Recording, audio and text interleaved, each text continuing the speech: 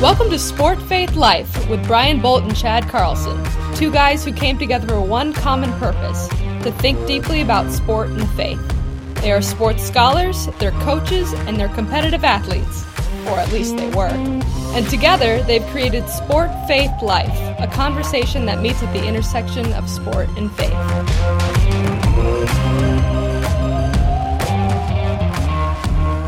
Well, welcome to Sport Faith Life.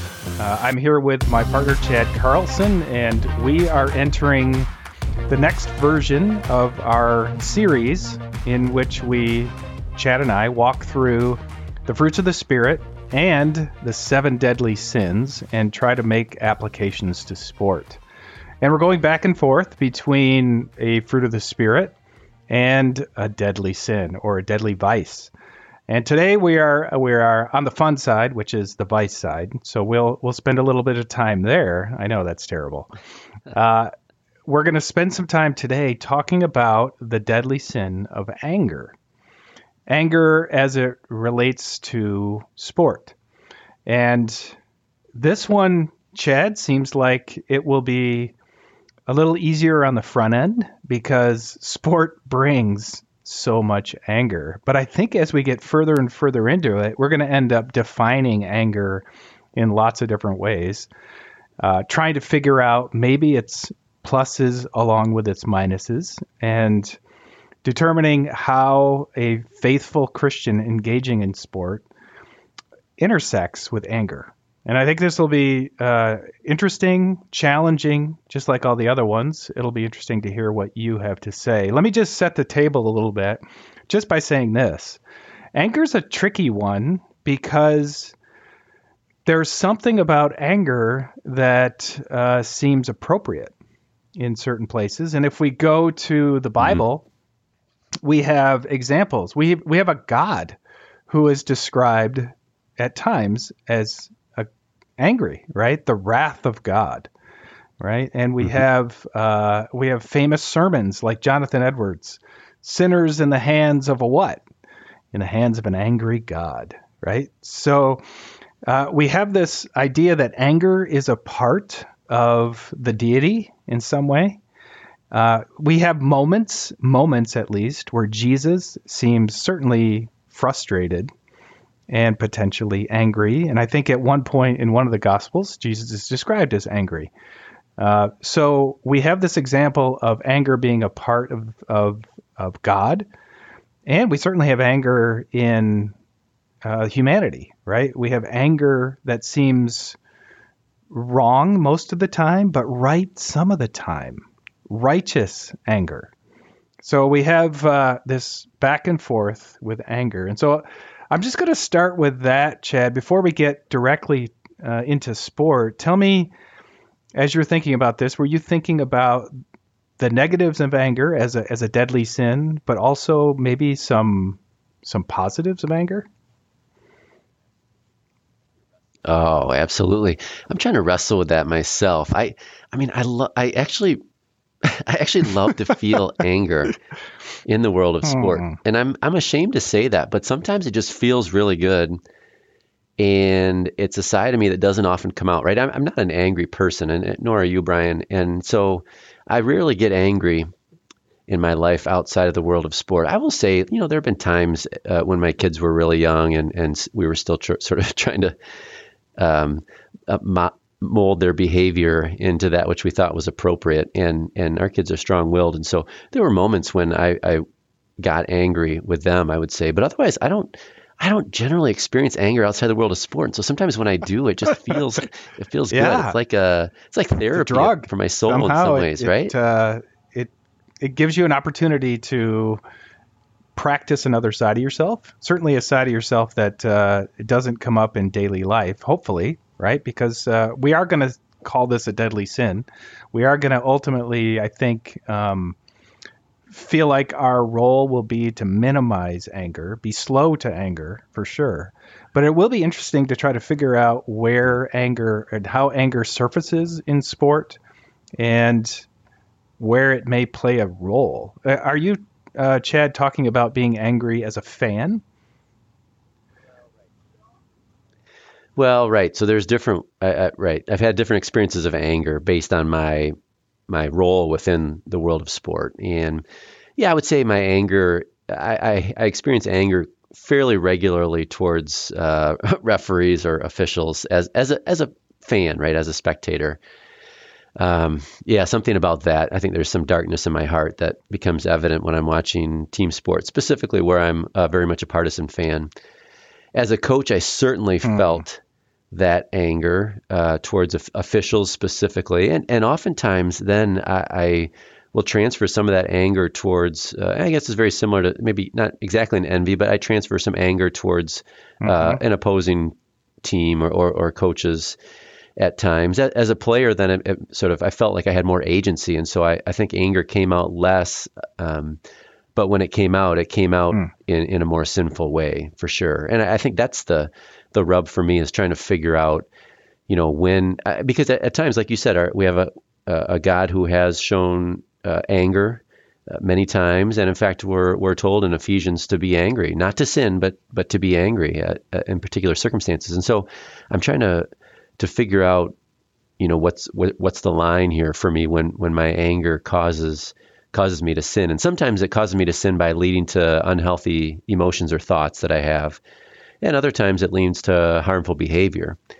And both of those things would be, and both of those consequences would be yeah, sin. And I wonder if, to walk us forward on this, it wouldn't be helpful to just name some of the places where anger shows up in sport. And then after we've put a few of those on the table, perhaps we can figure out if there's an appropriate anger and if there's an inappropriate anger, and then maybe some characteristics of anger, some things that maybe we could figure out and say, okay, this is a sign that we've missed it. So let me start with a few. One you mentioned already, which is this sort of knee-jerk response to things that go against us in sport. And often it's going to be an official. Yeah. Right? It's a bad call. Yeah, they're always out to get me and my teams. The truth is those officials are always out to get you. And maybe that's a clue. I said we were going to just put them on the table, but let's just unpack that a little bit. You called yourself partisan. We're all really partisan. So our ability to be rational in those moments is pretty questionable, right? Our ability to see something as at least objective is really difficult when you pick a side and are so clearly on one side. And you see this all the time, right? In fact, there's your sport, basketball. Working the officials is often considered part of the deal. There are certain sports that it's kind of impossible to work the officials. I mean, if you're in hockey and you're behind the glass, they're not going to hear you. And if you are in soccer, you can, wave your arms, but they're a long way from you. Basketball, you're pretty close. And the guy runs, or woman runs by you multiple times in a game within earshot, for sure. And so I know coaches use their presence as a means of trying to influence referees. Is that true, Chad? Oh, absolutely it is. And we do it so much more when we are insecure about our own team's abilities, relative to the competition. And it's absolutely gamesmanship. And I can remember expressing a whole lot of anger, especially the seasons where I felt like my teams weren't as good, or went into games thinking that there's a good chance we were going to lose. I needed every advantage I could get. And that was the case. And I find myself to be so much less magnificent when it comes to officials, because I'm not giving them the benefit of the doubt. I think they're always out to get me. I think they're always being unfair.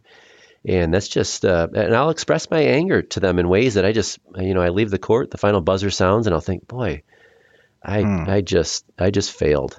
I failed as a human being. I can remember one point in time in particular, this was really poignant for me, that I had a ref for one of my games that I was coaching, junior varsity game here at Hope. And one of the refs was actually my boss, my dean. And I thought he wasn't treating the game like he should have. I think there's questions about whether he should have been officiating that game in the first place. But nevertheless, it was a junior varsity game. And so I expressed some anger towards him. And after the game, my 10-year-old daughter, who knew that the ref was my boss, came down in tears, thinking I was going to lose my job because I had been yelling at my boss. Yeah. Very perceptive in that. So I had to try to explain to her that anger towards referees is justified because it's in the world of sport. And as I was saying that, I just thought, oh my gosh, what am I saying? This is blasphemy. This is terrible. So that was a reality check for me. But you're absolutely right. I think in the world of basketball, we try to use that to our advantage, and I think that's a whole nother issue we could unpack. But nevertheless, I think the anger that I expressed, and in my mind justifying it by saying, it's basketball. Referees expect me to yell at them as a coach, and the other coach is expecting me to yell at the ref. I'm expecting him to yell at the ref. I mean, what kind of experience is that if we're all going in expecting that we're going to be angry at each other? Right? It just doesn't sound good at all when you think of it in those terms. Well, thanks for introducing it that way. I think there's a really rich discussion that we've probably had in other podcasts as well about the location of sport or the space of sport. And it might be that, when we talk about sport, it operates in its own space or in its own sub-universe, we sometimes say. And that's a fun conversation, but I don't want to go there right now. Let's just stay on this idea of anger. And I think identifying it with officials and maybe the other team or the other coach might be things that we can resonate with. Certainly as fans, we resonate with the refs having it, being out to get us. That always happens, right? I'm wondering too, if I could throw this one in there. Okay. So there's a couple of types of competitive anger too that I want to draw our attention to and see what we think of these. The first one is self-anger. So I coach a golf team, right? And there are lots of expressions of self-anger because you hit the shot, right? You made the mistake. You missed the putt. You shanked the iron. You hit the ball out of bounds. And you'll see occasionally, a club go twirling through the air. You'll see a lot of thigh slaps, like really like hitting yourself that moment. And this happens in other sports. It just doesn't have the same opportunity for everybody to see it, the self-anger. But when you miss a shot that you shouldn't have missed, right? There are moments, there are quick expressions of self-anger. Is that the same thing? I guess I'm wondering. And what purpose would it play? Because it's anger. It's anger itself, right, for missing the moment. Oh, golf's such a rich case study for that, right? One of the reasons why I don't play much golf at all is because of the self-anger that I experience. You're absolutely right. For me, this boils down to whether the behavior that comes from the anger is harmful or not. I'm thinking to a similar sport, tennis, where I was taught growing up, like if you make a mistake and you're angry, do something like slap your thigh and then let that be the end of it. And this was this came from, our local municipal coach who was an amateur sports psychologist who just sort of said, like all tennis coaches are and golf coaches as well. So find a way to sort of acknowledge that the anger is there, but then you've got to bury it at some point in time, or you've got to move on past it. And so it was that one thing, that one behavior, slapping your thigh, like you mentioned, we slapped our thigh. All right, now I'm moving on. I got it. That was my response to my anger. That was my reaction, right? And so that's generally not terribly harmful. Throwing a club, I mean, there's like the reason why I never did that as a kid, as much as I wanted to, is because I didn't have enough money to be able to, replace that club. If I tossed a club, It was rare. It's very rare to see a club toss. So a lot of times you'll see a ball toss. You miss a putt, you tap it in. Yeah. You'll see an angry player. None of mine, by the way, right? But an angry player will take it and throw it into the pond. I have seen just one time a wedge tossed over a hill, and there was a pond on the other side, and thankfully for this person, the wedge lodged itself straight up. It stuck right in the bottom of the pond with the handle still above. So this player was able to go in there and fish it out. Otherwise, it would be gone, like you said. So what about a club smash? Like, striking the ground with so the club. I think both in you don't anger. See How often do you see that? I mean, for one reason, nobody wants to break your club. Two, golfers at this level are we call them ragers. Like occasionally you'll have a rager, but our guys will laugh at a rager, right? So yes, we get mad, but ultimately it's more rare to have somebody really just lose it all the time. If you're competing against that person, you kind of find it funny. But there are, slap the putter head. There are quick moments. In golf and tennis, there are rules against excessive anger, and you can call them. They're rarely called, but tennis, racket abuse, I think, is something that is real. You slam your racket down. And occasionally at professional levels, we see that, like real tirades. John McEnroe was famous for his tirades. So there were a lot of sports, right? We just see anger all the time. And what I'm wondering is, we're seeing it as, let's get that out. Let's get that out of there. Let me put it in a different context for you and see if this changes it. Now, I have lots of long rides with my players, and they'll sometimes say, well, we could tell you were mad, coach. We could tell you were mad, right? And the truth is I was probably, right? When they say that, I was probably mad. I was mad at their performance. I was mad at their thinking. I was mad at something, right? Their lack of thinking. But other times, too, they'll say, coach, you said this, or coach said that, which is kind of humbling. But in the end, I'll say sometimes I'm intentionally trying to show anger, right? I'm trying to be theatrical because there's an urgency to the moment that I need them to wake up and get serious. And so I wonder about that. I know a lot of coaches coach with anger, whether real anger or maybe put upon dramatic kind of anger to try to get the attention. You said you're sometimes angry at your kids. You're not, ultimately you love your kids, but you're trying to correct a behavior in the moment. So I guess, what about that as a method for coaches? Should we pull it off the table? Yeah. Well, as you're saying this, I'm thinking of a muscular Christian, a well-known coach from the early part of the 20th century, Amos Alonzo Stagg, who referred to that as evangelism. He said that's what he called it. He would have these halftime evangelisms with his team, and really what it was is him just sort of berating them because he wanted to change their behaviors. It wasn't that he actually hated them or he was angry with their behavior, but he needed to get that point across. And I can absolutely track with that. So I'm interested in you sort of fleshing this out some more. I mean, are your players are they on to that as well? Like understanding what's behind the anger that you show, or are there times when they see that you are actually angry as opposed to sort of motivational anger? If there's even a difference in terms of behavior? I don't have to try all that much, but there will be times where I could just withdraw, right? I could not engage the moment, particularly in golf, where I may not say anything or say something at the end. But I can't do that because there are 8, 10, 12, 15 holes left to play, and I need them to wake up now. And so if there's a moment that I can use, like that was a bonehead play, what you just did there, you made an error, right? A lot of people will tell you too, a lot of coaches will sort of use this sort of binary.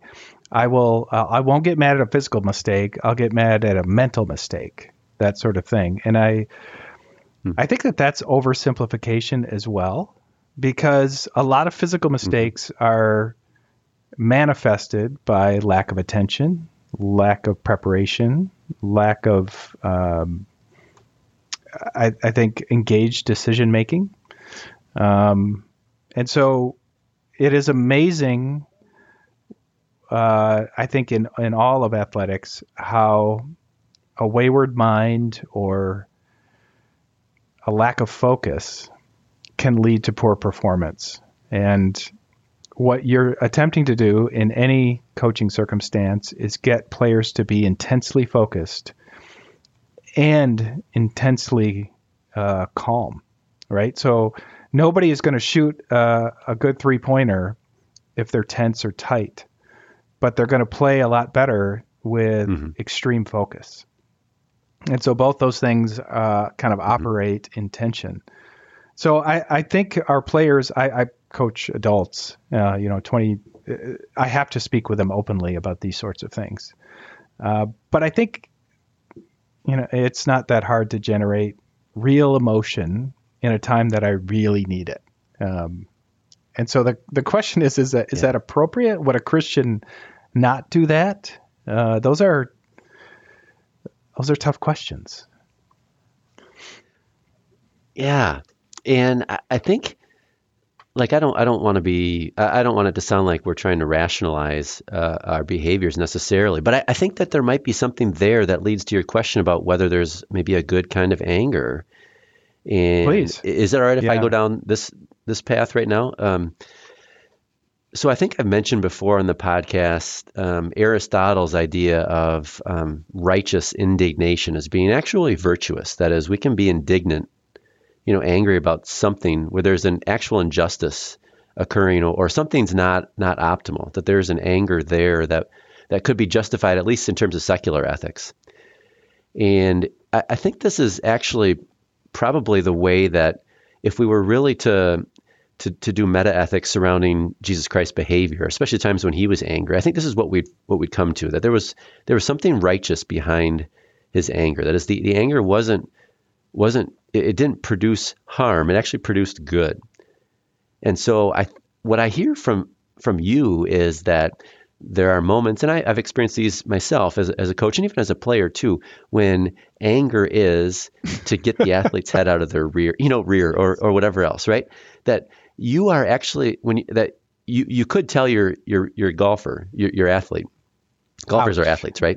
Yeah. Okay. I thought this was going to be a short podcast, but now all right, just seeing if you're talk about that. Yes, go ahead. Just seeing if you were listening. Okay. What you're essentially saying to your player is, you're not playing as well as you can.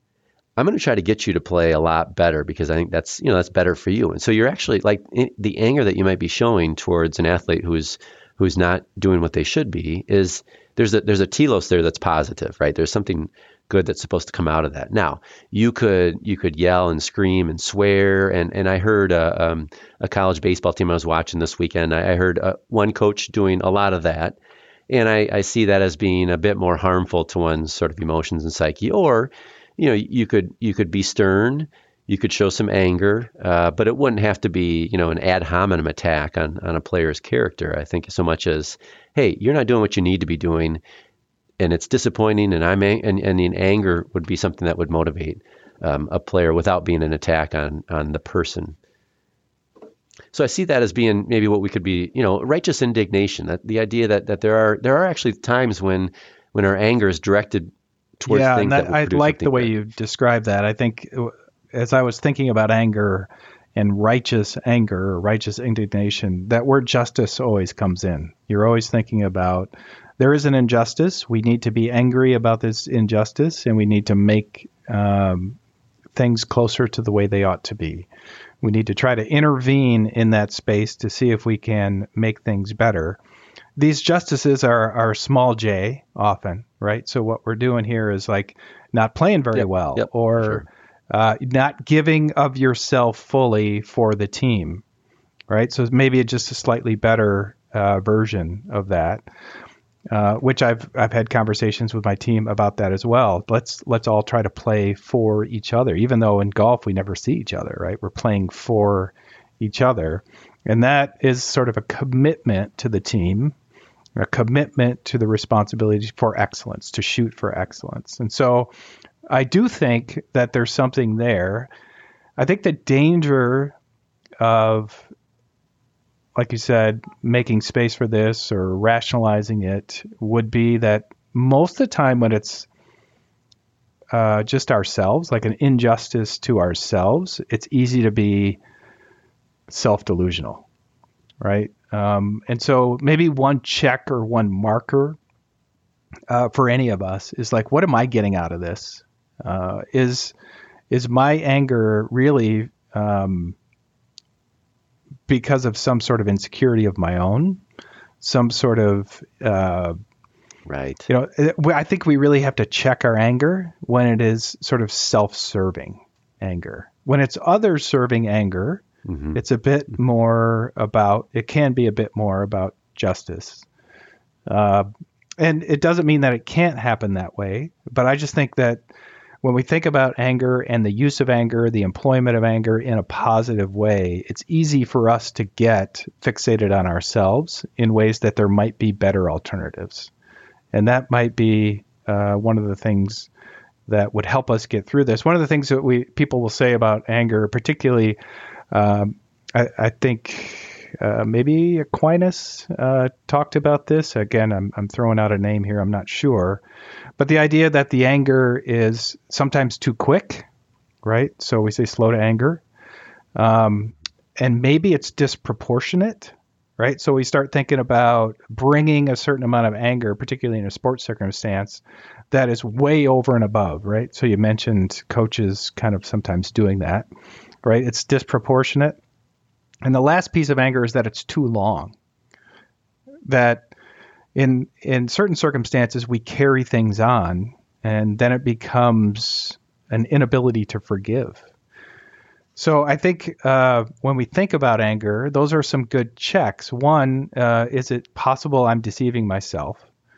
And then other parts of this, can we minimize any destructive element of anger by checking if we became angry too fast, our anger is disproportionate, or we're just letting it linger.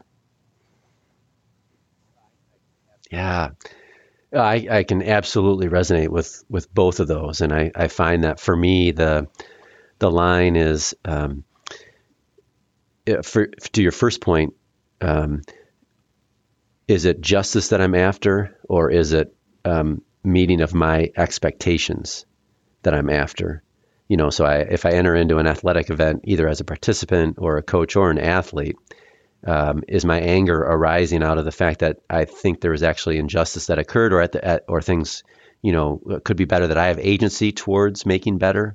Or am I angry because what I expected to happen isn't happening? Like I expected victory over this team and it's not happening. So that would be the first thing. And that's the way that I sort of parse that out in my mind. And then the second thing I think comes from in my mind, from familiarity. And I'm pretty heavily in the youth sports circuit right now with my kids and their ages. And there are times when I enter the metaphorical arena, knowing who our opponents are, knowing them really well, and my blood is boiling before things have even started because of the duration, what you're talking about here, and because of my inability to forget, whatever else. So practically speaking, those are the tensions that absolutely align with what you just said. And so I appreciate. I think too, as you're bringing that up, and I've been in those youth sports spaces as well, right? And the little league coach who just keeps sending kids in, and you're losing by 15, 16, 17, and they just keep the arm waving, and these kids, and you can't do anything to stop it, right? In football, it's the running downhill. Absolutely. And you just know that your defense can't stop it, and the score it's the running up the score feeling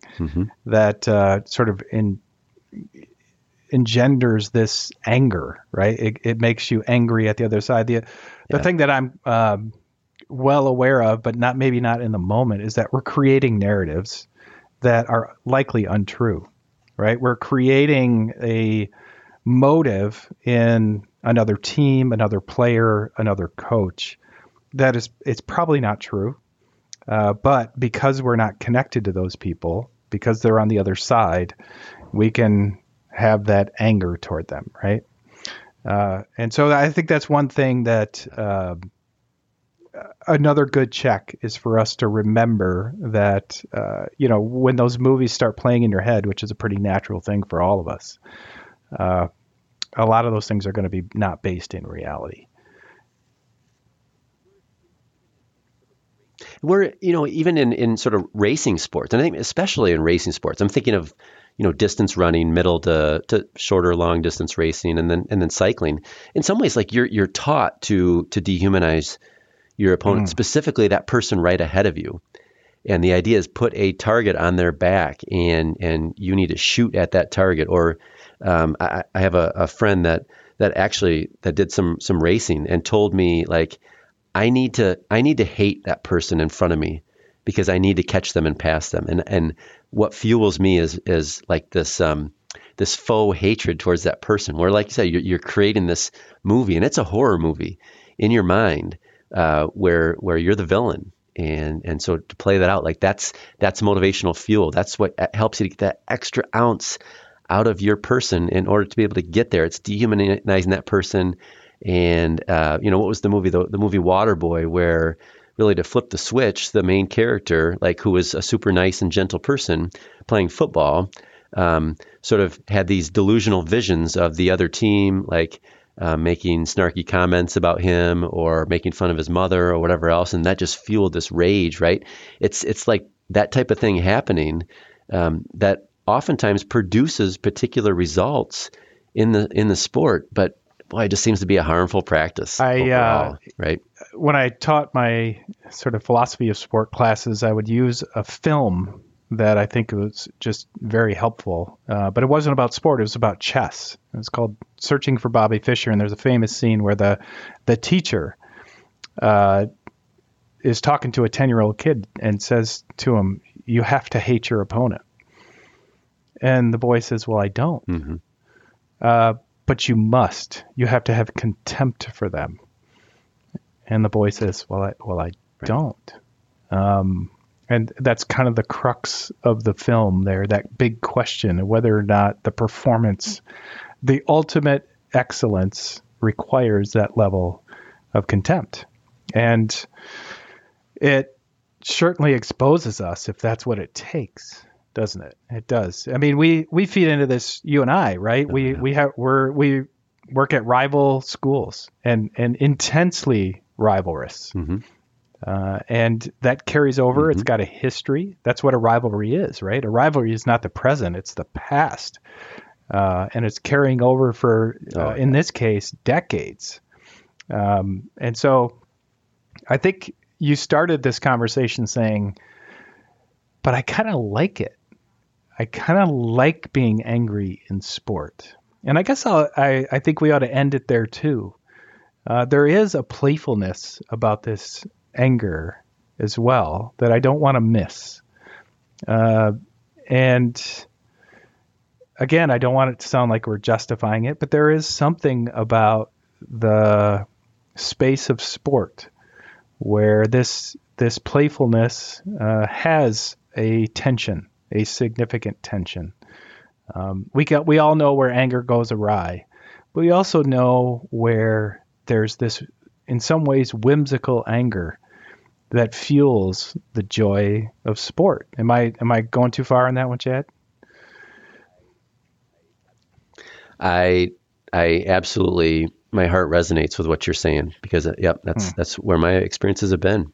Well, we'll leave it there. What fun to dig into anger here on Sport, Faith, Life. And as always, we will reflect on these sorts of things. Please send us your comments if you have any, and we will move on to our next Fruit of the Spirit the next time we meet. Thanks for tuning in to the Sport, Faith, Life podcast, a conversation at the intersection of sport and faith. Read the corresponding blog post and learn more about us at sportfaithlife.com.